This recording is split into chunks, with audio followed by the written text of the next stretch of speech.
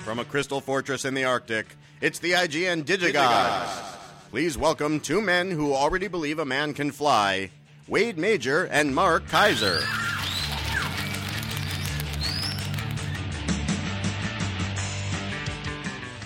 I don't know if a man can fly, but I know Mark Kaiser cannot. Corey, go ahead. Tell us what longtime listener of ours, go ahead and sent that in. That was written, in part, by Eric Altieri. Except for the end, where I had to put in Wade Major and Mark Kaiser. That's okay. I'm sitting here alone in front of the mic because Mark is in his, I don't know, do you call those pajamas? What are those? Pajamas. They're in pajamas. Pajamas, tomato. I'm at the age now where I can walk around in my pajamas. And you are wallowing in illegality. Mm-hmm. Yeah. You know, I want to be so old, right, that I can walk around in like a unicolored tracksuit, right? You know, like these old guys, they walk around in like these big red tracksuits. They don't care. No, they go to the farmer's market and they buy whatever they want, and they wear what they want. Yep. Yeah, I know. I want to get to that place in my life. I hear you. I'm almost there. I know you are. Well, you know what? Let's start off. We did last week. We did the giveaway right at the top of the show. We got another giveaway. We're going to do our giveaway right at the top. Another giveaway? We did a giveaway last week. I know. We're being too generous. So these have to get into us. These emails have to get into us. Gods@digigods.com. Gods@digigods.com. These emails have to get into us by Friday the 17th. So time, date, stamp, Friday the 17th. We'll pick 3 winners. And this also comes to us from the good people at ARC Entertainment, same as last week. Fascinating because the issue last week, it was a Civil War thing with the Confederate flag on the cover. It's almost like they read our minds and they're trying to make some kind of strange amends. The film this time is Freedom with Cuba Gooding Jr. and William Sadler. And actually, a true story here. It's fascinating, to be honest. And it's one of the best things that Cuba Gooding Jr. has done in a long time. And this thing isn't getting a theatrical release, and it should. Probably should have gotten at least a small release of some kind. It's actually, he's really, really good. And I'd forgotten, with all the crud that he's been doing in the last decade, how good he actually can be. And there's some other really good sporting performances in there too. David Raish shows up again, who was like the only recognizable face in United 93. He was always great. Television sledgehammer, fantastic actor. In this one. Cuba Gooding Jr. plays Samuel Woodward, who in 1956, pre-Civil War, decides to escape the plantation where he's a slave and try to get to Canada on the Underground Railroad. And you intercut this story with one that happens about a century earlier, dealing with Captain John Newton, which is a story that deals with a slave ship, and I won't give that story away. If you know the history, you know sort of how that intertwines, but it's really interesting how the two things connect. It's a smartly written film, very nicely done. Tim Che wrote it. Peter Cousins, I'm not sure how you pronounce it, Cousens, directed it. Solid film. And this comes from the company Heritage Films, and it's being released on DVD by ARC Entertainment. And we're giving away 3 copies of it. So go ahead and send us an email, Freedom in the subject line, and then your name and your address in the body of the email. And send it to gods@digigods.com. 3 lucky people will receive this. We'll pick the names as long as it gets to us by the 17th, July 17th. And the movie is Freedom. Thank you, ARC. Lovely, lovely little gift for our listeners. Our listeners are worth every gift. Yes, they are. All right, Mark. You know what? I've got Kid Vid. Do you want to just keep pajama-ing while I do a round of Kid Vid? I don't know what pajama-ing is, but whatever it is, I'd rather do that than hear about kid vids because I don't have kids. Well, I do. I have a daughter. I have a 2-year-old daughter, as anybody who listens to the show regularly knows. So we are always interested in seeing what she likes and what she doesn't like. And so far, she just likes British stuff, Peppa Pig and Wallace and Gromit, and oddly enough, Downton Abbey, which in our house is called Dobby Abbey. We're still not clear on what she understands about Downton Abbey, but she likes it. That's all that matters. Scholastic Storybook Treasures. Anybody who doesn't have kids, you can fast forward through the show. But Scholastic Storybook Treasures releases a lot of great stuff, really beautifully animated, and it's really smart for kids, and they pay attention. That's the most important thing. Kids pay attention to this stuff. This is called I Want My Hat Back and More Happy Stories. And it comes with a read-along DVD. And kids pay attention to this stuff. It's amazing. I always enjoy the animation, but it isn't until you have a kid and you put it in and you go, wow, she's paying attention. She's not ignoring it and just kind of dividing her attention. It's very engaging. Stories here, I Want My Hat Back, The Lucky Ducklings, The Happy Lion, and The Happy Owls, all beautifully animated and illustrated. That's a winner. All that Scholastic stuff's always a winner. The Magic School Bus Season 3, also a Scholastic release. I'm not, I'm intermittently lukewarm on this. It's a little beyond my daughter at this point because she's not riding a school bus. She doesn't really quite fully get it. But Pound Puppies is always fun. Kids love dogs. And nothing deep here, nothing terribly educational. This is from Shout Kids via Hasbro. Or Hasbro via Shout Kids, Shout Factory's kid line. Cute series. There are 5 episodes on this one, and if it's innocuous and it's not loud and offensive, it's on the upper scale. What is loud and offensive and totally annoying is the new Teenage Mutant Ninja Turtles line, a series on Nickelodeon. This is Return to NYC. And I just find this thing really obnoxious, and it seems like every time they reinvent this series in any form at all, it gets even more obnoxious. It's like that's the only way that they feel they can reinvent the wheel.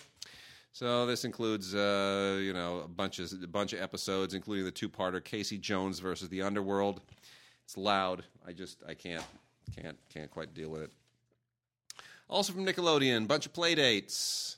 They do these things every once in a while. They throw a bunch of, Dora the Explorer stuff and Bubble Guppies and Go Diego and all their Team Umizoomi and all their stuff, the Blues Room. They kind of throw a potpourri of these things on there, so it's a little bit like having a Nickelodeon marathon that you just throw on to keep the kids busy for a few hours. I get it.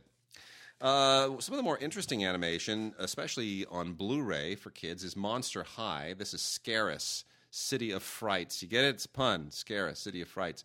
Blu-ray and DVD combo set. These things are always very, very well animated. Obviously, it's not for all kids, not for everybody.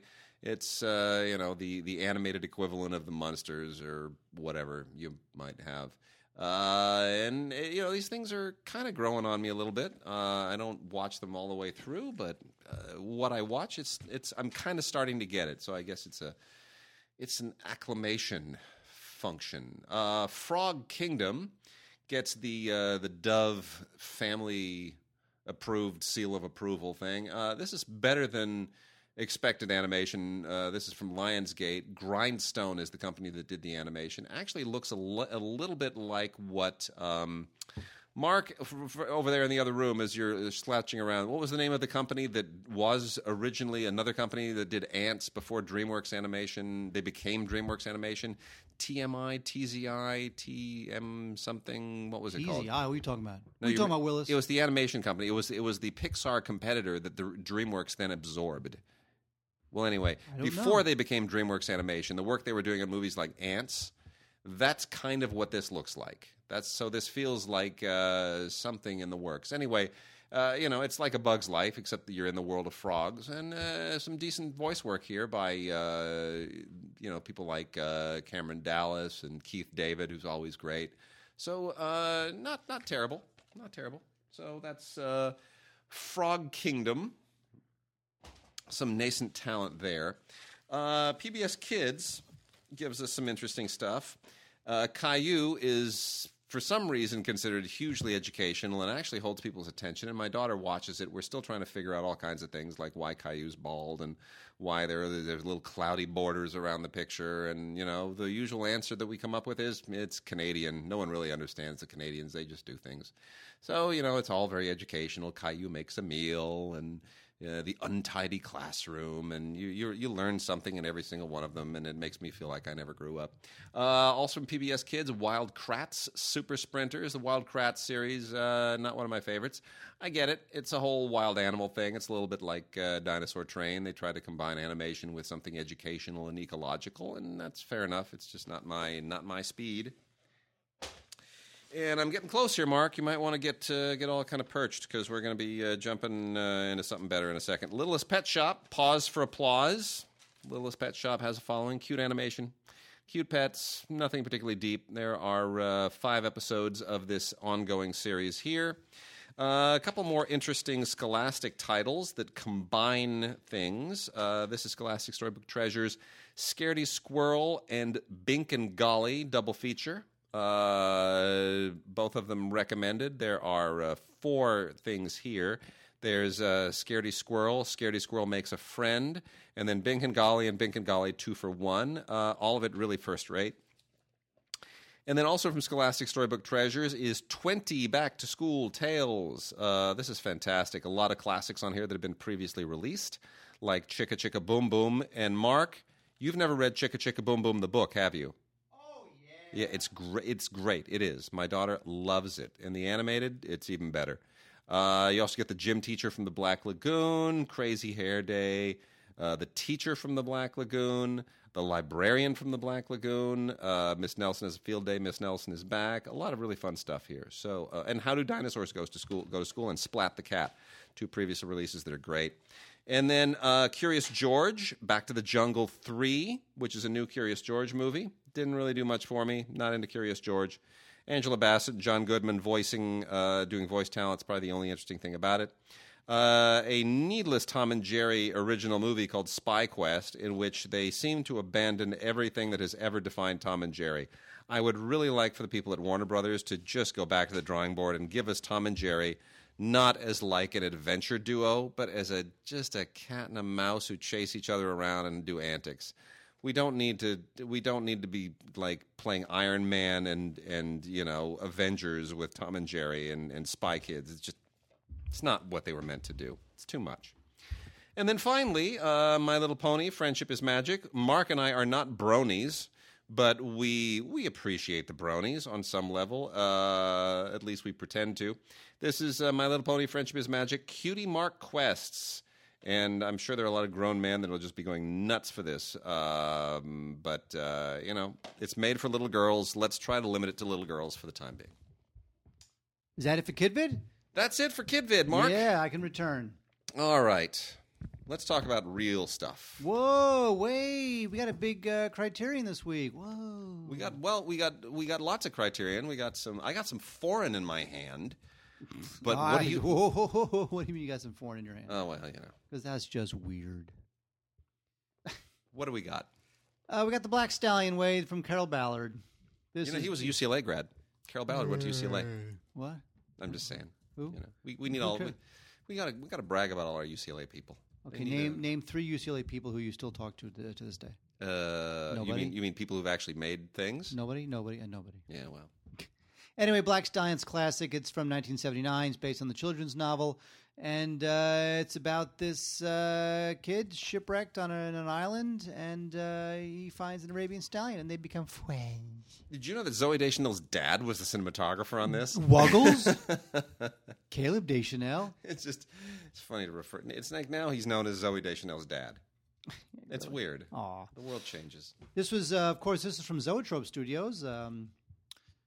Francis Ford Coppola's dearly beloved, long, crushed into oblivion. I know. Film studio. Could have worked. That's true. Which explains why there's a Carmine Coppola score, by the way. Anyway, this is great. It's so beautifully shot by that guy who's Zooey Deschanel's dad. And it's classic, and it's long overdue for the Criterion Collection. I love this film. It's lyrical and beautiful, and it's just so wonderful. It's a great film. And, of course, Criterion knocks it out of the park. They have 5 short films by Carol Ballard with a new introduction from Carol Ballard, a new interview with Caleb Deschanel, which, of course, is fantastic, who Wade and I have seen in person talking about the right stuff.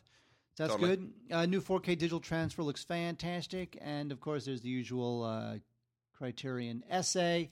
So there you go. Black Stallion on Criterion, a total at least a must rent, and long overdue. Sweet. We also have a couple of foreign Criterions, and we'll talk about some foreign films here in a second after we talk about some new movies as well.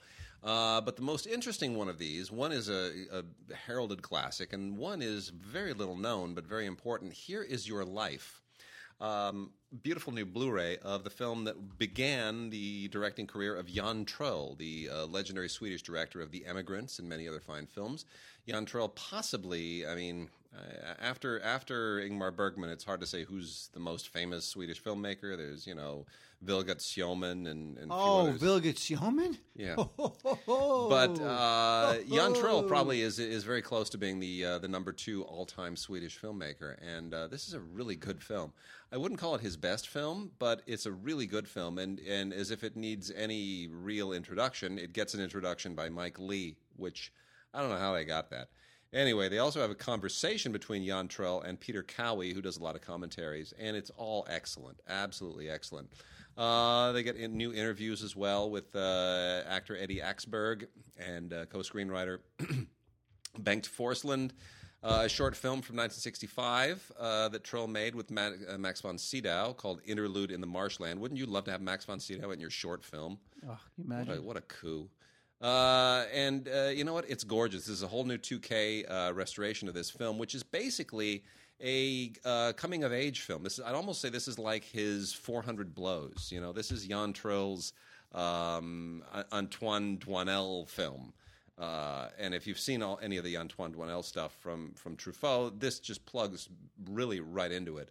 It's beautifully put together, and even though it's a debut film, it is really, really accomplished. And you just watch it and you just think, this guy's for real. This is a real filmmaker, and he's got a real point of view, and he's incredibly accomplished and skilled.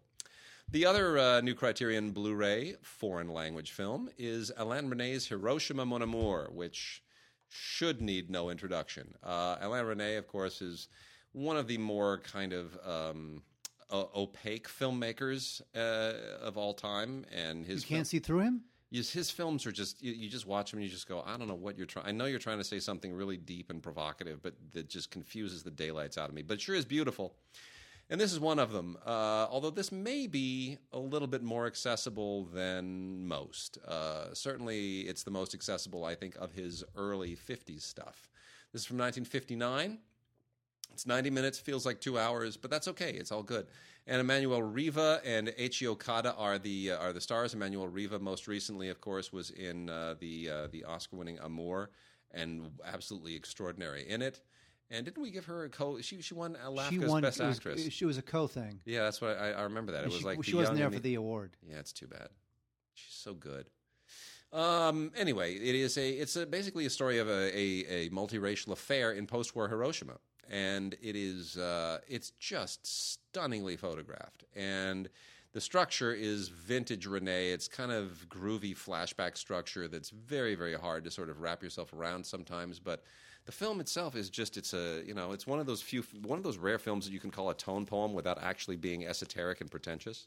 That's exactly what it is. There's no way to avoid being esoteric and pretentious when you say tone poem. Yeah, that's probably true. Putting it out there. Could I say it's the feel-good movie of the year? The feel-good movie of 1959? The feel-good post-nuclear movie of 1959? Like Testament. There you go. That's exactly it. All right, and actually, as long as we're on foreign, let me just make mention of a couple other ones, because we do have, why not? I'll segue over into foreign, and then we'll get into new movies. We have a great release here from Film Movement. Film Movement has not been on the Blu-ray bandwagon of late, but they got on their new Film Movement Classics line has delivered a killer killer release, and this is a must-have for any foreign language film nut. Pierre Richard, one of the great French comedic talents of all time, co-stars along with Jean Rochefort, Bernard Blier, the father of Bertrand Blier, in the classic, amazing The Tall Blonde Man with One Black Shoe by director Yves Robert. This is a fantastic, legendary film from 1972. It's one of the best things that Pierre Richard ever did, even though he's not in it with Gerard Depardieu. And it's just wonderful. It's absolutely one of the best farces you will ever see. It is a tour de force performance and one of the best French films, I think, of the 70s. And it's out on Blu-ray, and it looks great. It's a 2K transfer, fully restored. Film Movement totally knocks it out of the park.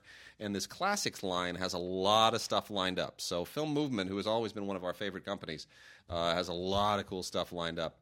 And then the one other, two other. I got two other foreign language Blu-rays I'm going to make mention of. The other one is, this next one is Alexei German, the Russian director, Alexei German's Hard to Be a God. This comes to us from Kino Lorber, and it is rough and brutal. And if you're familiar with German's films, he passed away just a few years ago, and he left a filmography that is powerful and brutal. He's kind of like a cross between Tarkovsky and Tarkovsky and Werner Herzog. He's like between the two, and this is a truly amazing, powerful science fiction film that is very much in the vein of kind of the like Tarkovsky sci-fi stuff, based on the novel by the same guy who wrote Stalker, and it's basically a science fiction film that takes place in a medieval environment. And I'll give you no more about it, but it's a really incredible allegory, and that is called Hard to Be a God by Alexei German. And then the last one was made this last year. This swept awards all over Europe. This swept all the French awards, the French Oscars, the Césars, and it is Abderrahmane Sissako's Timbuktu.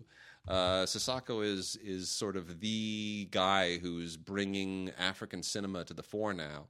And this is all about the travails of a small village and the effect that Islamic fundamentalism has, particularly on the women in this village. It is just absolutely devastating. It is powerful. It is poetic. It is beautifully made. And this is also from Cohen and E1. And it is a beautiful Blu-ray in French and Arabic, and just an incredibly powerful and beautifully shot film. Timbuktu, not to be missed. Certainly one of the best films of last year. Well, wait, I can't say the same thing for Goodbye to All That. However, it is a charming little film that kind of won me over. It was directed by the same guy who wrote Junebug. This is his first film. It's all about the sexual travails of married and single people in their 30s. So it's a contemporary comedy, and it's got a decent cast, including Heather Graham, who back in the day was so delicious. Oh. Now she's a little bit older, but she still kept her looks. I got to tell you, pretty ageless. Amy Sedaris is in this too. Anyway, you know what? I liked it. I thought it was kind of a sweet, kind of minor key little comedy. Means well. It's got some funny lines. It's pretty, it's pretty honest about relationships and pretty hard on its characters. But I thought it was kind of a nice little movie. It was charming, won me over. Seemed a little cliched at the beginning, as this guy kind of gets a divorce, and then he enters the single scene, and what's going to happen to him, and who's what he'll start bed hopping and whatnot. But it kind of won me over. It's a little bit like it's a little bit like a Duplass film in that it has a certain shaggy dog, low budget charm to it. But it's good. I found it relatable and fun, and it's called Goodbye to All That. So if you're a 30-something hopping in and out of beds, maybe either via divorce or never been married, I'd go for it. I like Paul Schneider. He's never really had that big career that he deserves. He just sort of bounces from movie to movie, but he's a great actor, and he's gonna pop at some point. So, Mark, if there's one movie in recent memory that you just thought, in the last few years, you just thought, that screams for a sequel, that demands a sequel, that movie leaves its story hanging, I cannot go on through life until I know how it ends. I need closure. There must be more. Life is not complete unless this franchise continues. what movie would that be? See, you know what? I can tell you. I'll tell you. I already know what it is. 'Cause I saw it in the pile. Yeah, well, Blu-rays. okay. That Paul Blart. Oh my god! Paul Blart Mall Cop. I saw Paul Blart. Paul Blart 2? I did. It's brilliant. It's the Godfather. Paul No, Blart. actually, I'm sorry. I got that wrong for a moment. No, it's terrible. It's just, I mean, the first film wasn't any good. I prefer. It took him a long time to make the sequel, by the way. It took him like ridiculous. 7 years or It's something. insane. Observe and Report is what this film should have been. Oh, I love that Observe movie. and Report is great. It's awesome. I have that It is I have it on DVD. That's a great movie. But that's some twisted stuff that this could never so be. Great. It's so great. I know this was, that's never going to get a sequel, and this one did. So anyway, Paul Blart, he gets a vacation and he goes to Vegas with his daughter, and you basically get Paul Blart Mall Cop, the Die Hard edition. That's essentially what this winds up being. You know what they sent us with this, Mark? I'm going to leave this with you.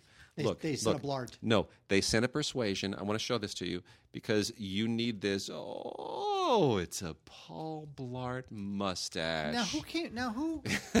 Who pitched that? Who came up with that idea? Let's give away a mustache. Gold. Give that guy a raise. First of all, is Paul Blart really known by his mustache? I mean, he's got a mustache, but is it like a Groucho glasses sort of? No, it makes no sense to me. I just don't get it. Gag reel, deleted scenes, featurettes, nothing special here. There's a thing on the cat. It's silly. It's pointless. I don't know who greenlit this. Doesn't make any sense. It was a no-brainer to greenlight because the film it cost nothing, and yet it was this worldwide hit for some reason. Yeah, and because it was just it was low-hanging fruit on the comedy tree. I know. That was great in Flyoverland, and and why not? I just can't believe it took him so long to do it. It's weird. Ex Machina. Uh-huh. That's a movie. Mm-hmm. A very good movie. Now, one of my favorite writers is Alex Garland. He wrote 28 Days Later and It's his Sunshine. directing debut? And I love him, and I cannot wait for his directing debut. And we have it called Ex Machina, and it is quite a provocative little sci-fi movie of ideas. What's his name? Isaac. You know what his name is? Oscar Isaac. Yeah, I know. Because he has two first names, man. It's not fair. Yeah. Anyway, Oscar Isaac plays a Steve Jobsian reclusive figure, living in this isolated compound, and he has developed this artificial intelligence played by the very attractive Alicia Vikander. And into this little isolated compound comes Domhnall Gleeson, who is the son of Brendan Gleeson. And he plays a kid who wins a competition to spend a week at the estate of Oscar Isaac / Steve Jobs. And there's a reason why Oscar Isaac wants him there. Everybody has like their own angle. Oscar Isaac has his angle. Domhnall has his angle, and it turns out that the robot, the android, the whatever, played by Alicia Vikander, she has her angle as well. This thing is it's very smart, and it's got a lot of interesting ideas. And it's a really sleek, cool looking kind of chamber. It's almost like a chamber play in a way. There's really only 3 characters in it, and the whole thing takes place in one location. It's pretty brilliant. But it's really well done. The production design's great. It's kind of like slick. It's kind of slick and smooth, but yet also kind of creepy. That's also a function of the way it was shot and scored.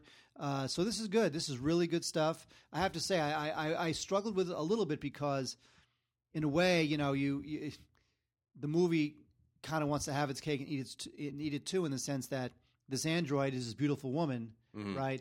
And she uses her in what I thought was a feminist statement about how this woman is trying to escape the influence of these 2 men coming at it from different angles. Sure. Really, it's about another woman who uses her sexuality to get what she wants. Pretty so cool it's idea. A little bit like, if it wants to be a feminist statement about a woman trying to escape the influence of men, yet at the same time she does that using sex, I feel like it's kind of trying to have its cake and eat it too. But it's really good. Oscar Isaac, that guy's having a bunch of moments. He's taken off. Most Violent Year was great. Although it didn't get any Oscar nominations. I'm still blown away by that. I know. So I mean, it's just that still doesn't make sense to me. I'm still trying to figure that out. Yeah. So Alex Garland, a guy so talented, he wrote this, he directed it. I think he's super smart, and I cannot wait for his next film, whatever that is. So there you go. Ex Machina, very highly recommended by me. You know what else is highly recommended? It Follows by director David Robert Mitchell, who's going to be a big deal, man. Look out for him. He's got a big career coming, as does young actress Micah Monroe, who stars in this. This was a little film that debuted up at Sundance or Slamdance. I forget which one it was. But this is what the Babadook should have been. And no disrespect meant to the Babadook. It's a good film. It just didn't scare me. This thing is, you're always looking for a suspense or horror or thriller film that does something that the others haven't done. That just comes at it from a different direction and, comes at it from outside the box and does something really cool. And this does it. And it is so innovatively conceptualized and just goes in places and in directions you never would have expected, and the direction is fantastic.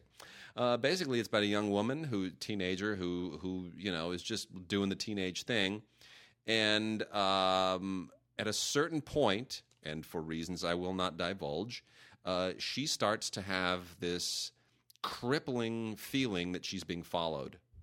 And the way in which this develops and the way in which it's conveyed is brilliant. And it continues to show that you don't need a lot to turn very little into something big. And it's a terrific film. It's on Blu-ray with Ultraviolet. Handful of extras. There's a critic's commentary hosted by Scott Weinberg, which is sort of meh. And then a conversation with the composer. No director's commentary, which I find disappointing, but I still recommend it. Agreed. Yeah. Did you see it? I did not see it. Wait. Oh, it's good. It's good. All right, Mark. Let's see here. TV. Let's kill off some television real quickly here. I will do. Let me get this here. We'll make quick mention of yet another one of these Debbie Macomber deals. Cedar Cove continues to be kind of a thing on the Hallmark Channel. This is season 2 with Andie MacDowell. If you're familiar with Debbie Macomber's writing, it's very Lifetime. It's very Hallmark. It's very sweet and tender. And this is like Twin Peaks, except nobody gets killed and no one's weird. Everyone's just really sweet. And Cedar Cove is in Washington State, not Washington, D.C., otherwise it would be weird and scary. And it's all based on the books that Macomber wrote, and it's produced in Canada, as I understand it, and it's perfectly charming and innocuous, and I still love Andie MacDowell. I find she's ageless. WKRP in Cincinnati, greatest television comedy of the last 40 years, getting released in single-season sets now. This is the 3rd season, which is riotously funny, 21 episodes. And this show just never, ever, ever gets old. And the Batman television series also getting its individual season releases. This is the 2nd season, part 2. I still recommend you buy the whole thing in the one awesome boxed set with the little buttons on the box that play the theme song and things. This is just terrific. But if you have to start buying it individual seasons and halves of seasons, 2nd season part 2 is the one that you get the Green Hornet crossover in. And you also, unfortunately, get John Astin playing the Riddler at one point instead of Frank Gorshin, which just doesn't really work. But it's still a good season and a lot of great cameos.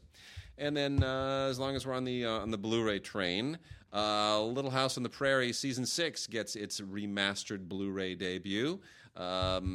Never a huge fan of this show originally, not that much of a fan of it after the fact, but it continues to have a following. Otherwise, they wouldn't be putting it out on Blu-ray. And a lot of people love this thing. So Laura Ingalls Wilder has a long reach. So that comes with all of the same kind of stuff that they have packed onto the previous releases, including the part 6 of their Little House Phenomenon Lasting Legacy documentary series. And there it is. Wait, there's a show that was developed for the FX network called Powers, and Powers is a show about these guys who are members of the Powers division. What they do is they're the ones who they're sort of the police, and what they do is they police a world that is filled with superheroes. And some of these superheroes actually they're just into like mischief and petty crime and whatnot. So somebody has to police a world filled with people with superpowers, and it's this Powers division. and it was originally developed for FX Network. They passed on it, so it wound up becoming the very first show from the PlayStation Network. No kidding. Which is kind of interesting. So now, was the show good? You know what? I watched some of this. I thought it was pretty good, actually. It's you know what it does? It has all the superhero action stuff, which is cool, but it kind of has like that kind of hard-boiled, not film noir tone, but it kind of has like that really dark, garishly lit noirish stuff that you kind of get like on some of the fancier CW shows. So I thought it combined, two genres, the superhero genre with like the Law and Order type detective genre pretty well. I love Charlton Copley, the guy from District 9. He's fantastic. So Power Season 1, not bad. I'd be curious to see the PlayStation Network actually like develop something on their own and not just take some cast off that was already developed by a better network. But there you go. So Season 1 of Powers is on Blu-ray, and you can check that out. If you're into it, go. Also, we have, by the way, I just saw this off the pile, Mutant Planet Season 2 on the Science Channel. This is about all these crazy critters who live in Namibia and India and Borneo and Africa and Central America. It's cool stuff. Boy, that was a real right turn, wasn't it? Hyenas and foxes and other crazy critters who eat things. So it's cool. A lot of great photography in Mutant Planet Season 2. Again, we only see like, cats, dogs, and the occasional, hamster, but the world is filled with just crazy animals who just look really gorgeous or really scary and have all sorts of crazy eating habits and mating habits and whatnot. And Mutant Planet gets us into that. So, I would definitely, if you're into that, check that out. Mutant Planet Season 2. Mutant Planet. Season Sweet. 2. I think I'll look at. I always like Creepy Monkeys. You know that? That's the name. You know what? That's the new name of my band, Creepy Monkeys. Creepy Monkeys, because we usually you grow up watching nature documentaries, and they always show you chimpanzees and gorillas, and they always show you the primates that look normal. They don't show you the really just tweaked stuff. They don't show you that there are monkeys in jungles in parts of this earth, and like in Southeast Asia and Central America. There are monkeys that look like they come from another planet. They are the scariest, weirdest, most deformed-looking, psychotic things, and they will eat your face if you get too close. Fish. There are fish who live like in these weird thermal vents in the bottom of the something with like these horrible teeth. In the James Cameron zone. Yeah. Yes, they're really out there. I know. They're freaky. They got like the little antenna things that hang in front of their head, and you wonder how. There's no way. That is not only is that proof that evolution is wrong. It's not even proof of God. It's proof that there is some strange alien power playing a joke on us. Is what it is. It's proof of something really nefarious and malicious out there in the universe. Oh God. That's what it's a proof of. You crazy. Yeah. All right. From Mill Creek, a bunch of these TV Guide Classics collections. Which are nice little compilations, so you don't have to buy a whole series, and you get these. They kind of do the work for you, and they're fine if you just want something to look past the time and arouse some memories. Ozzie and Harriet favorite memories, 25 episodes from that classic series. I was never a fan, always found it a little bit cloying, but it's a legendary show and it's historic. In the early 1950s, that along with shows like I Love Lucy and the Donna Reed Show. They sort of defined what television would become in subsequent decades. So you got to give them some props. And they also have 39 classic episodes of The Adventures of Robin Hood, which was actually a television show at one point also in the 1950s. Completely fallen off of most people's radar. But it's actually not bad, to be honest. It's sort of what you would expect of a 50s television show. Feels a little bit like Daniel Boone, except with Robin Hood. It's a little bit stiff, but they make a go of it, actually, and it makes you. First thought I had was, that's interesting. Why hasn't anyone thought to do a Robin Hood TV series again? A little bit like this. I know there's a BBC show that sort of tried to do that, but nobody's really quite done it right. It's too bad Robin Hood couldn't be played by Robin Williams. Right. See, that would have been a show. And speaking of, they also give us 39 episodes of Sherlock Holmes, the complete series. It only lasted for 39 episodes. Obviously, Sherlock Holmes has a much richer television pedigree than Robin Hood. It's been done to death many, many times. But in 1954 and 1955, they were able to make a pretty good go of it. All those other shows are always American, except for Elementary, which is like the new American Sherlock Holmes version of it, interpretation of it. But the others are all British. And this was an American variation on it, and it wasn't bad. Ronald Howard plays Sherlock Holmes, and Howard Marion Crawford plays Dr. Watson. And some really good episodes here. It's very clever.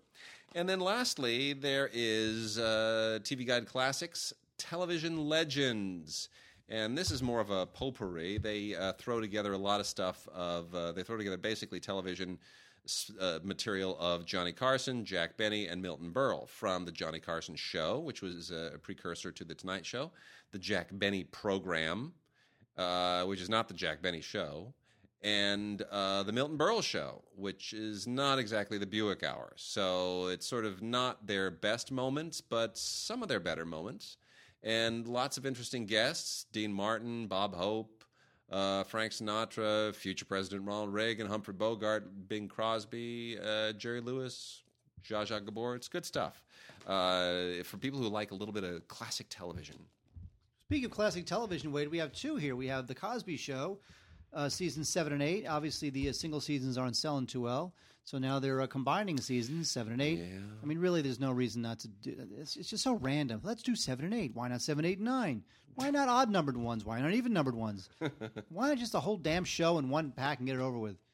I mean, who's going to buy 3 and 4, but not some kid who just got his allowance. I don't know how life works anymore. Yeah. Anyway, I don't know who's going to buy this now that Cosby is a rapist. Anyway, final season of Barney That is Miller. Mark's opinion only. Do not sue us, please. Anyway, hey, at least I'm not Donald Trump. There you go. Barney Miller, final season out on DVD. I love this show. By the final season, though, it was time to go. Most of the original cast still there, still hanging out in New York's Greenwich Village precinct. So, yeah, there you go. 8-season run. This is the last one. So if you're a completist, you cannot miss Barney Miller, the final season. Hal Linden's still around. A lot of these guys still around. God love them. You know, the werewolf and vampire and zombie things are just getting so old. And this show, Bitten, it's enough already with like Twilight for television. This is the complete second season. And I never saw the first season, but this just feels old already. It's just the same old thing. It's the whole underworld / Twilight thing projected onto television. And it's kind of tiresome, but I guess there's a following. Otherwise, it wouldn't have made it to a second season. You get behind-the-scenes featurettes and extended scenes and stunt and gag reel stuff and a little panel from the New York Comic-Con, and I guess that's meaningful to somebody. We also have the second season of Graceland, which I'm somewhat familiar with, and it's okay. Speaking of Graceland, you saw the Sphinx in Graceland, right? Oh yeah, I think you said that last week. Did you not say that joke last week? I know, but I'm still trying to reinvent it. Reinvented? You said it the same way. The Graceland, the Elvis. Never mind. It's not working. I'm going to throw it under the bus. Gone with that one. So anyway, it's a cop show, and it does what most cop shows do, but it does okay. 3 discs. It's decent procedural stuff. And then there is Playing House Season 1, which is a USA series that is continuing this summer. And the only way I can describe this is if you were to take, I don't know, there's no way to describe it. It's a fairly pedestrian comedy, and it's about these 2 women who basically decide to give. It's like a Kate and Allie thing. They're gonna raise this one woman's child together because her one woman husband was unfaithful. Blah blah blah. Anyway, it's not very funny, and you kind of speed through these episodes and you wonder what the point is. And I'm sure maybe at some point it'll get into something that's funny, but it needs more time to develop. So anyway, we'll give Playing House the benefit of the doubt and hope that USA can make a go of it this summer. Oh wait, Touched by an Angel, Amazing Grace is it was a 2-part episode of the show, or they called it a TV movie event, and it's about Roma Downey Jr. and she's an angel and she graces people, and Della Reese looks like she's so angelic and beautiful. God, I hated the show. All men hated this show. There was nothing to like about this show. I am sorry. Touched by an Angel, the worst. I don't even want to tell you what this is about because no one's going to rent it and no one's going to buy it. So, all right. Well, then let's move on to House of Cards. Come on, Wade, season 3. You know, I kind of people are starting to forget this originated as a British series, a really good British series. Well, that's true. Now I was now this is the dominant. It's like The Office, right? It's becoming such an American phenomenon that the original has kind of fallen into its shadow. Well, I was a big fan of season 1. I kind of crapped out on it after season 2. It got too ridiculous. Now with season 3, I'm kind of getting back into it. Kevin Spacey's his president, and it's you have all sorts of interesting dilemmas. The show, it's directed by a whole bunch of different people, but there's definitely a consistent tone established throughout. In fact, I wouldn't be surprised if a lot of these people wind up kind of like Game of Thrones, where they wind up directing these really interesting dramas, in big screen dramas. Aneska Holland also, she was involved in the show. Love her. Anyway, so House of Cards season 3, it's available now. It's looks great, sounds great. Really like the show a lot. I'm getting back into it. I'm all on board. He's the president. And Claire wants to be U.S. ambassador to the UN, so that's part of it too. And I won't tell you what happens, but I will let you enjoy House of Cards season 3. I'm back in it. Yeah. All right, we're going to talk about some. We're going into classic movie mode right now. Got a lot of stuff that's come in over the last few weeks, and try to go through this pretty quickly. I got some cult stuff here. No, there isn't one this week. Blue Underground has given us, the Italians, when the Italians get going on the culty stuff, not just spaghetti westerns, there's just no stopping them. The first one here is another Django film. This is Franco Nero, the original Django, along with Klaus Kinski in Man, Pride, and Vengeance. And there are a lot of Django films that have nothing to do with Django. A lot of people just thought Tarantino invented it. No, there's a whole thing. The thing that's amazing about this is this was actually shot by Vittorio Storaro. People don't realize before he did real movies like Apocalypse Now, Vittorio Storaro actually did. He went through the ringer just like everybody else. And it's good looking, and Luigi Bazzoni, who is otherwise a completely negligible director, does a perfectly okay job. But really the only reason you're watching this is for Franco Nero, who is just so cool. It defies comprehension. It defies the laws of nature. So otherwise, pretty straightforward Django movie, Man, Pride, and Vengeance. And then also from Blue Underground, we have a trio from legendary cult director Enzo Castellari.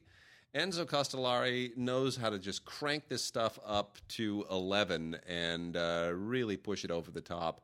And it's funny because this is looking into the future to the year 2000, which makes it hysterical looking back now. The first one is Escape from the Bronx, which obviously in this Blu-ray DVD combo pack, collector's edition, is meant to totally riff on Escape from New York. And it is every bit as wonderfully and hilariously cheesy as you would expect, with nobody of any significance whatsoever in the cast, but some great extras. Because Castellari he just kills it. He kills it with the audio commentary. It's absolutely worth listening to. And then, as if that's not enough, we also have 1990, The Bronx Warriors, which was the original of these films. It is the less interesting one, obviously enough. I think Escape from the Bronx is far and away the better film. But this one still has a lot going for it from the camp end of things. He also does a great commentary. And by the way, Castellari is the guy who did the original Inglourious Bastards, as long as we're on the whole Django Inglourious Bastards Quentin Tarantino remake thing, if that means anything. But none of these are particularly as good as that original one. And then I think one of the more amusing Castellari films of all time, from Blue Underground, in a Blu-ray DVD combo pack, as are all the others, is The New Barbarians.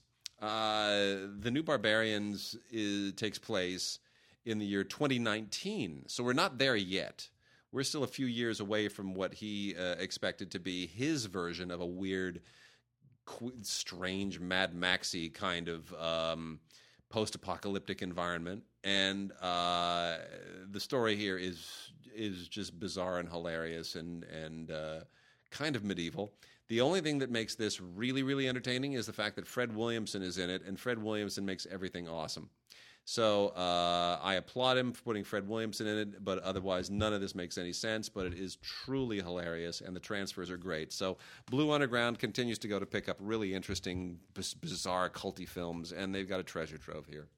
Oh, wait, a couple films from back in the day, late 80s, early 90s, that really seemed kind of like very generic-y action films, but somehow they used to crank these out in the late 80s, mid-80s, late 80s, early 90s. One is called Firebirds. This is with Nicolas Cage, Tommy Lee Jones, and Sean Young, directed by David Green. It wants to be Top Gun, but yet somehow it's not Top Gun. Anyway, so it's the whole idea is that these guys are members of the U.S. Army's elite Apache Corps. They're this airborne task force, and they fly these special planes, these special helicopters. And look, it has its moments. There's some nice aerial photography, and who doesn't love them? Some Tommy Lee Jones, because he's awesome, and Sean Young is in it too. But ultimately, I just feel like it's just warmed over Top Gun. We also have an interesting failure from Bob Rafelson called No Good Deed. Now, Bob Rafelson's the guy who directed 5 Easy Pieces and Blood and Wine, and he's Bob Rafelson. He's cool. And here he's directing a film starring Sam Jackson and Milla Jovovich. This is before Milla Jovovich became the Resident Evil temptress. This is from 2002. Sam Jackson plays a detective, and he's in the course of a bank robbery. He's kidnapped, and he's held captive by these bad guys. And with the girlfriend of the mastermind bad guy is Jovovich. So it's all about the cat and mouse thing. It's not bad. Rafelson is not really an action director in my mind, so I don't know that this is really the best use of his talents. But still, it's stylish because it's Rafelson, but ultimately this is not really a Bob Rafelson film. Then we have a movie that I kind of liked from back in the day called Old Gringo. This has a good cast. This is Jane Fonda, Gregory Peck. Okay, so right there, you're in good hands. Jimmy Smits is in it too. This is before he became like Jimmy Smits. Why? I don't know. Anyway, Jane Fonda, she's this frustrated, like lifetime single woman who decides to leave America and discover her passion in the south of the border. So it's good. It's not the sweeping love story that I was kind of hoping for, like that real English patient sweeping love story type thing. But it's pretty good. It's not bad. So, and of course Gregory Peck's in it. One of his last performances or one of his later performances. This is from '89. So it's not bad. So it's there's some good battle footage that takes place during the Mexican Revolution, and it's got that sweeping love story against that backdrop. So. Old Gringo, not bad. It got some attention back then because of the cast. So, it's not bad. Old Gringo. All right, I'm going to hit up some of these Scream Factory double features right now, which are actually a lot of fun, and they're good transfers, and they're really smart double features from the Shout Factory Scream Factory line. The first one is Ghost House and Witchery. Both of them kind of, lower tier horror films, culty classics that are sort of barely culty classics from the late 1980s. The one that is highly recommended is Witchery, just because it pairs David Hasselhoff with Linda Blair. That alone is Oscar worthy to me. That's just brilliant. The Outing and The Godsend make for, if you haven't seen either of these, they are, how do you put this? These are also from the 1980s. The Outing is the later one from 1987, which is a genie horror film. It's the only thing that makes it interesting is it deals with the genie, because horror films don't generally deal with genies, and I find that... Well, like genie coming out of a lamp kind of genie? Yeah. Like so does a guy rub his lamp and then a genie comes out? It's a horror That's film. very sexual. Okay, never mind. The Godsend is the more interesting film from the 1980s because it's sort of a leftover Rosemary's Baby thing, that really kind of ran its course by 1980, but a few of these films were still left over. So anyway, that's kind of in that same vein peripherally. And then the last two here, I'll get to the best one. I'll save the best one for last. There's Cellar Dweller and Catacombs. You get it? Cellar, Catacombs? This is how they do these theme things? No. You know, it's the whole underground thing. Cellar Dweller from 1987, Catacombs from 1988. Catacombs is truly hilarious. The makeup effects are terrible. The whole concept of these catacombs underneath a monastery that have the beast of the apocalypse. It's just so silly. It's just brilliant. Absolutely wonderful. Cellar Dweller is a little bit less interesting, but it's still kind of a similar plot. And then the best of all of them is a double feature of Tentacles and Reptilicus. This is pre-CGI monster movie brilliance. I believe they had a baby called Reptilicus. So freaking brilliant. Reptilicus is far and away the best from 1962 when they just had no shame about these things. It is absolutely awesome, low-budget creature feature madness. It is wonderful. Garish colors, truly hilarious. Directed by Sidney Pink, who did a lot of these kind of films, and it's just hilarious. And then Tentacles is a little bit later, 1976. The only thing to really recommend this is that it has a ridiculous cast for a movie like this that includes John Huston and Shelley Winters. And you watch that and you just think, are you kidding me? What makes that even remotely possible? And moving on to some, let me. Well, Mark just left the room. Wait, I'll be back in a minute. Mark can't keep his hands off his new TV gizmo, which he's not going to talk to anybody about. Olive Films. Let me name some great Olive releases now that they have licensed. They got some great stuff here from, especially from the MGM and 20th Century Fox libraries. The Mean Season with Kurt Russell and Mariel Hemingway. Told a story a few weeks ago about Mariel Hemingway looking at my daughter as she was having a tantrum on the floor of a grocery store. The things that happen in Los Angeles. Anyway, the Mean Season is actually surprisingly ahead of its time. It's not a global warming film per se, but it seems to sort of foreshadow it. And it's directed very well by Philip Borsos. It's a little bit like a weather version of the China Syndrome, I guess, in some respects. Kurt Russell gives a really good performance. So does Mariel Hemingway. Great music by Lalo Schifrin, and a nice supporting performance by Richard Major, who is, I guess, he's still the president of the Screen Actors Guild. A movie that I was particularly fond of, but nobody else was, is Soul Plane, which is kind of like Airplane done hip hop style. With it's basically kind of anyway. You get the unrated and the theatrical versions here. Doesn't make a difference really. They're pretty much the same movie. Snoop Dogg is a pilot. The whole. It's like almost more like the Big Bus. Actually, we keep talking about that. The Big Bus. It's like Big Bus is like a big purple Soul Train plane in the sky. I thought this movie was so funny. I really did. Sure. No, everyone thought I was insane. They thought I was just completely losing my mind for a moment. Well, you lose your mind every But moment it's funny. because you're Wade. It is funny. Brian Bosworth in Stone Cold. Man, that is just the weirdest thing. Look how they try to rip off the Terminator artwork for this thing. Yeah, just shameless. There was a moment when they were trying to make him into the new something. Well, he was. You know what the thing with Bosworth was? He came out of college as this hot NFL prospect, and he was a total bust in the NFL. I mean, he was like supposed to be this amazing lineman or whatever he was, and he was a bust in the NFL. He was all style and no substance. It was all about the hair and the face and the looks and the thing. And so he made a quick exit from the NFL and parlayed that into a brief but somewhat successful career in movies. And I don't know what he's doing now, but somewhat successful. Yes. Anyway, too bad he couldn't hang around because he was with the Seahawks, right? And the Seahawks, went on to win a Super Bowl eventually. He ain't no Jim Brown in terms of football people. True. Isn't that true? And by the way, can I just say... Or Burt Reynolds. Yeah. Or The Rock. I know The Rock is wrestling, right. but I love The Rock. I do. True. I do. He's cool. I do too. He's charming. He's the real deal. Yep. Stephen Baldwin and Lawrence Fishburne in Fled. That is also now out on Blu-ray. A really good directing job by Kevin Hooks, who deserves a better film at some point soon. A couple of guys on the run movie. It's, the old exploitation thing taken to a different level. And then, by the way, his dad was Danger Man, right? Danger Man? Trouble Man. His dad was in Star Trek 3. Yes, he was, but he was originally Trouble Man. No, he was in Star Trek 3. And then Josh Brolin in... he was the one who told Kirk he couldn't have the Enterprise, so Kirk had to go steal it. Correct. It's very important. I know it's important.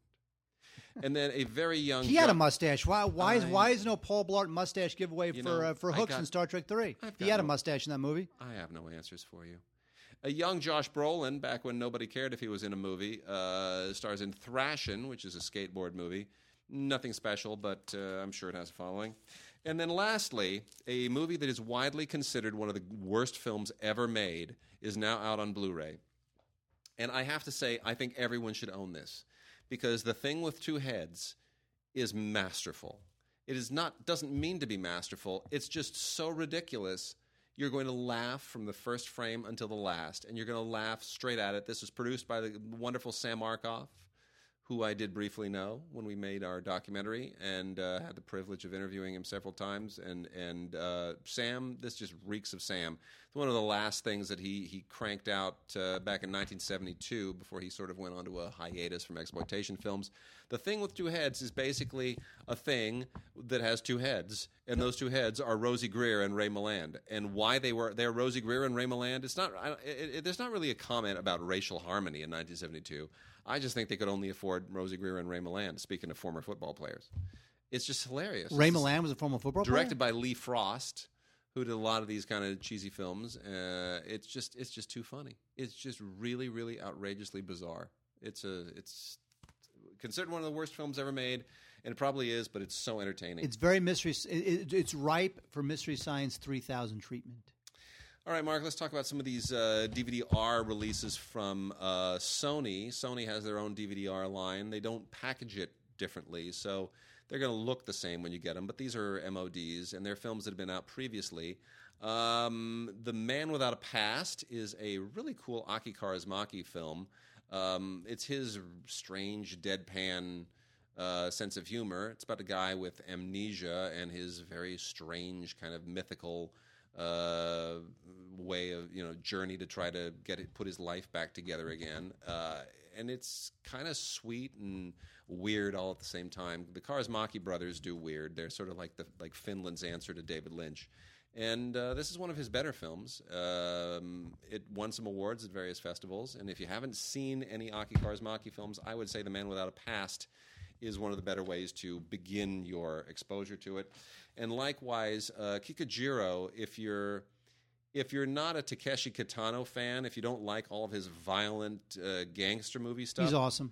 He is awesome. I love all the violent stuff, but if you're not into that, you're going to want to see Kikujiro, which is him in a completely different mode, and it is wonderful. It is. This was a big deal at Cannes the year that it was released, and it is just a really, really sweet, humanistic story in which he's not playing some kind of a psycho gangster.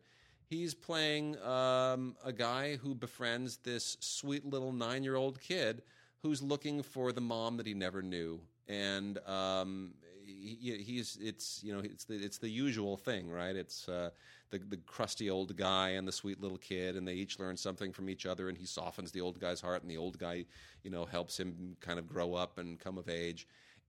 But it's one of the best films I've ever seen based on that premise, and it's just absolutely wonderful. It's just a sweet Japanese road trip done with Takeshi Kitano's unique style, and no explosions, no guns, no gangsters. Well, then forget it. Oh wait, here's an interesting movie that has a great idea that might be ripe for a remake. Although I think the remake would be a really strident, potentially unfunny, over-the-top film. Anyway, The Last Supper is from 1996, and it's about a group of these grad school liberals. Right, there's Cameron Diaz and Annabeth Gish, and Courtney B. Vance is one of them. And so there are these 5 liberals, and they get together for this dinner. And, of course, all they're talking about is liberal this and liberal that, how much they love being liberal, and all the social things that liberals believe. And into this situation comes this redneck trucker. And the redneck trucker has them really kind of looking at their liberal beliefs and what, how this trucker is sort of making them rethink their beliefs and what they would do to him if they could, because he's like a redneck and he's obviously just very, very, deep South conservative.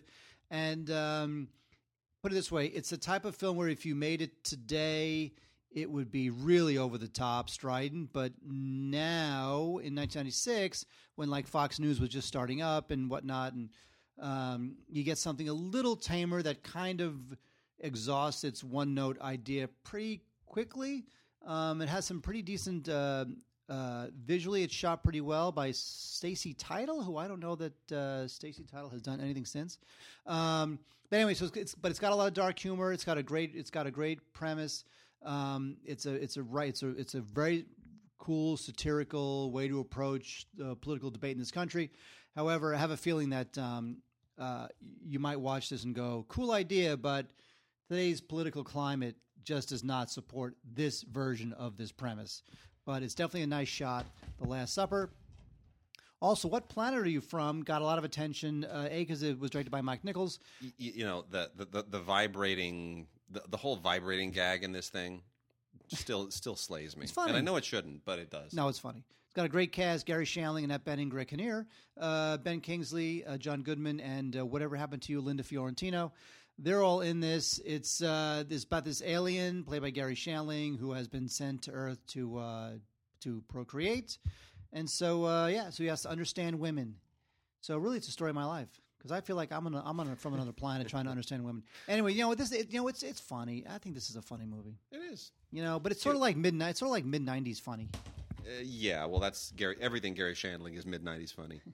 That's his whole. That's his whole vibe. Now, mid-90s guy. Now, one movie. Oh, is it you? Huh? Can I do this? Let me get this out of the way real quickly. Me Without You is out again. This was out previously, and it went out of print, and a lot of people panicked because it's kind of a film that didn't do well when it was initially released. But it developed kind of a following. It's called Me Without You.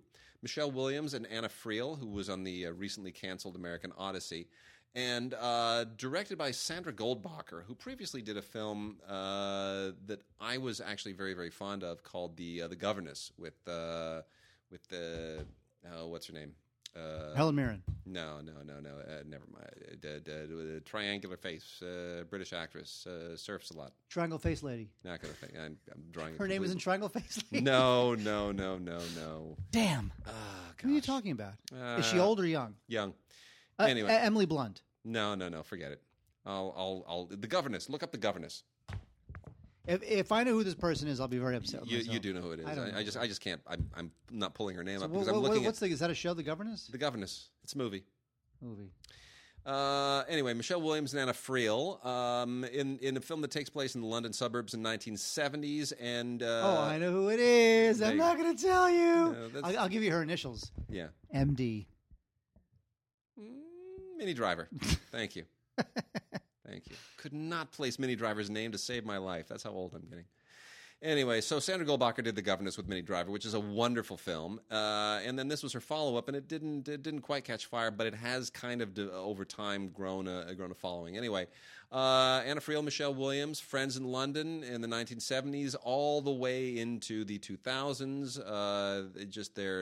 As their lives change and they grow up, and it's two friends over this incredibly long period of time, and it's very true to life. It's just it never rushes, even though it covers a big span of time, and it's just a solid film. And I'm surprised that Goldbacher hasn't been able to sort of parlay that into something bigger and meatier. But it's the plague of being a female director. If she'd been a guy making this movie, she'd be directing Ant-Man 5 by now or something. So anyway, that's worth checking out. Are you seeing Ant-Man next week? I'm seeing it. Probably not, but we'll see.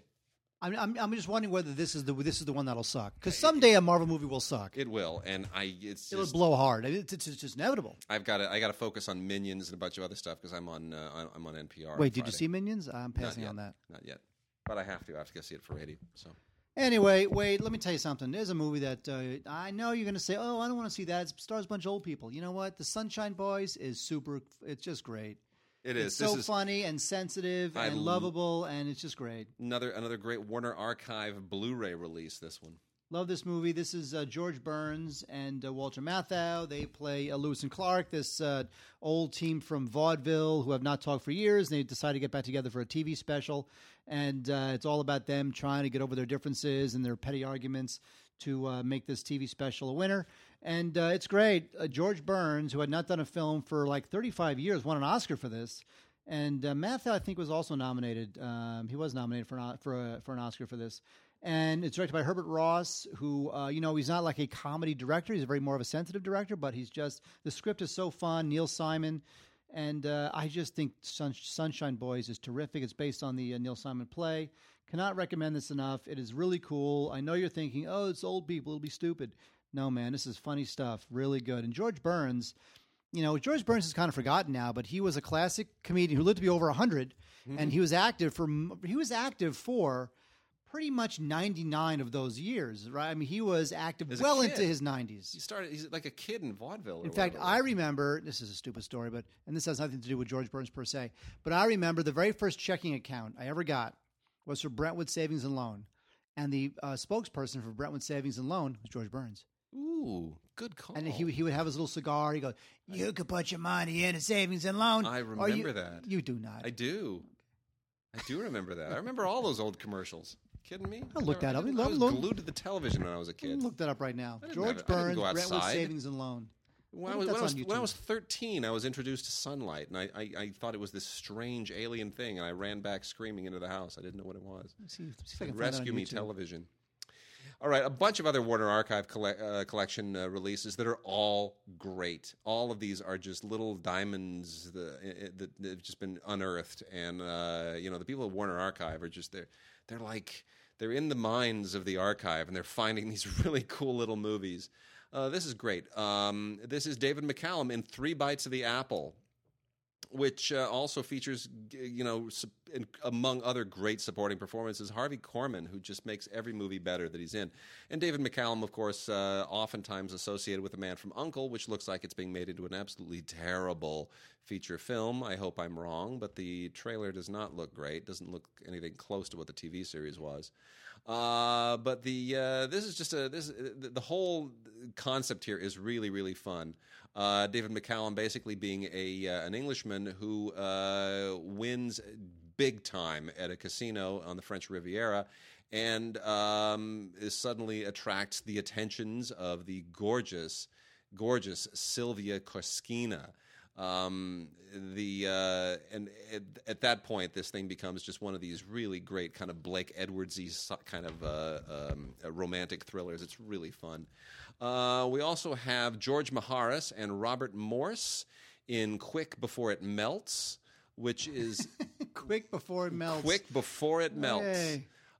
Which is a really just a super cool period comedy. It wasn't a period at the time, but if you love the whole groovy 50s 60s scene, this just perfectly captures it. Directed by the Oscar-winning director Delbert Mann, who did Marty. And Delbert Mann's other films never quite came to the level of Marty, but they're all really fun and they're all really smart. Right up to his very last one, which was about the balloon crossing from East Germany. Really, Delbert Mann is one of those horribly unheralded directors. Anyway, this is a sharp film. We also have Bob Hope and the Global Girls in a Global Affair. That's a little bit of a marketing thing there. This is one of the lesser-known Bob Hope movies, but pretty much anything that Bob Hope is in is okay by me. Bob Hope just always makes me laugh. We've got to kind of wrap things out because we're running out of time. Five Came Back is an interesting film with a great cast. It includes John Carradine and Lucille Ball. Directed by John Farrow, who is, Mark, you know who John Farrow is? That's Will Ferrell's brother. No, he's Farrow, F-A-R-R. Mia Farrow's brother. Mia Farrow's dad. In any case, this is kind of a Gilligan's Island-y thing. They're a bunch of people who find themselves stranded in the jungle. And, John Farrow was a real workman-like director. He wasn't exactly, A grade, but he always did a really, really good job. And among other interesting anecdotes, this thing was co-written by Dalton Trumbo, who seemed to get his fingers involved in just about anything that was troubled at some point. One of the other things that was a big deal in the 50s and 60s was movies that had flying themes, because suddenly everybody could fly. Flying became affordable, so it wasn't you could get from Europe to the U.S. without hopping onto a boat and without paying an arm and a leg to get on a plane. And so you get a lot of sort of these Pan Am type themed movies, and one of them is Come Fly With Me. Which is just absolutely delightful. Come fly. I mean, Mark, look at the artwork. The with the waitress. Yeah, you can't do that today. No, you can't do that. The whole stewardess thing. It's just it's fabulous. Anyway, this is a great comedy and wonderful performances from Dolores Hart, Pamela Tiffin, and Lois Nettleton as stewardesses. It is just really, really fun. Written by William Roberts and directed by Henry Levin, who was another really great workmanlike studio guy. That's a nice little blast from the past. Betty Davis is sensational in Satan Met a Lady, which is one of those not top-tier noir, but it's sort of middling noir, and it basically tells the same story that was later told to much greater effect in The Maltese Falcon. So it's of interest to people who are fans primarily of The Maltese Falcon, because you get to see how the story changes and how it gets honed and so forth and so on.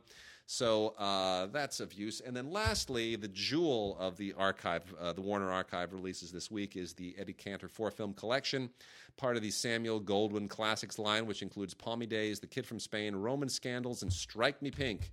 Eddie Cantor is due and ripe for rediscovery, and these are all really great films from the early to mid-1930s when he was all the rage. And my favorite here is The Kid from Spain. Eddie Cantor as a bullfighter is just one of the funniest things you will ever see. It is absolutely genius. And also worth checking out is Strike Me Pink, because it has Ethel Merman in it, and Ethel Merman's great in absolutely everything that she does. All right, Mark. Is there more? No, I think that's it. We're good. Is there any? Yes. Wait. Hang on. I found. I know you found something you want to share. Well, no, I found one of the George Burns Brentwood Savings and Loans commercials. Oh, sweet. So hang on for a second. You ready? Okay, I'm going to play ready. it right now. Do it. Rock it. So long, sweetheart. That's Louise, my bank teller. I just withdrew from the bank. She's so upset she refused to validate my parking. What's a man to do? Brentwood has a service called the interest checking account. So now I can do both, my checking and saving at Brentwood. That's convenient. They also pay me interest on my checking account. Sweetheart, paid me compliments. Now Brentwood is paying me interest. Now I have to say, That's pretty great. Okay, that's not the one where he sings, "You can put your money in a savings and loan," and whatnot and so forth. By the way, I have to give a shout out to my father, who I wanted my own checking account, and Brentwood Savings was right across the street from Brentwood Elementary School on San Vicente Boulevard, and I only had $92 to my name. I had $92. That was it. So I really wanted $100. Seemed like a nice round number. Sure. It seemed like the type of number that rich people have, $100. Yeah. So I asked my dad for $8 so that I can round it, get up to $100 for my first checking account. Pretty great. He gave it to me.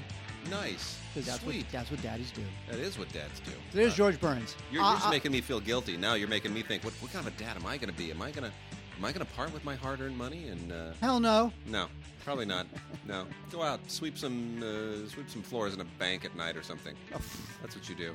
And I mean, look, she'll be 3 next year. She'll be old enough to go get a job, right? Damn right. Or is that like in a sausage factory, or maybe a garment factory, right? Here's what she should do. She should have an overnight job cleaning all the equipment at a slaughterhouse. So Excellent. she walks around at the slaughterhouse with brooms and however they clean the guts, putting them like in the grills and the sluices that That's a make good all idea. the guts and blood go out the door. Develop a good work ethic. That's what we'll do. I like that. No, I do. I like that a lot. She'll have the overnight shift cleaning a slaughterhouse. So, we'll get that hooked up. So as soon as she turns 3, we'll have her on that, because she's pretty good with a broom already.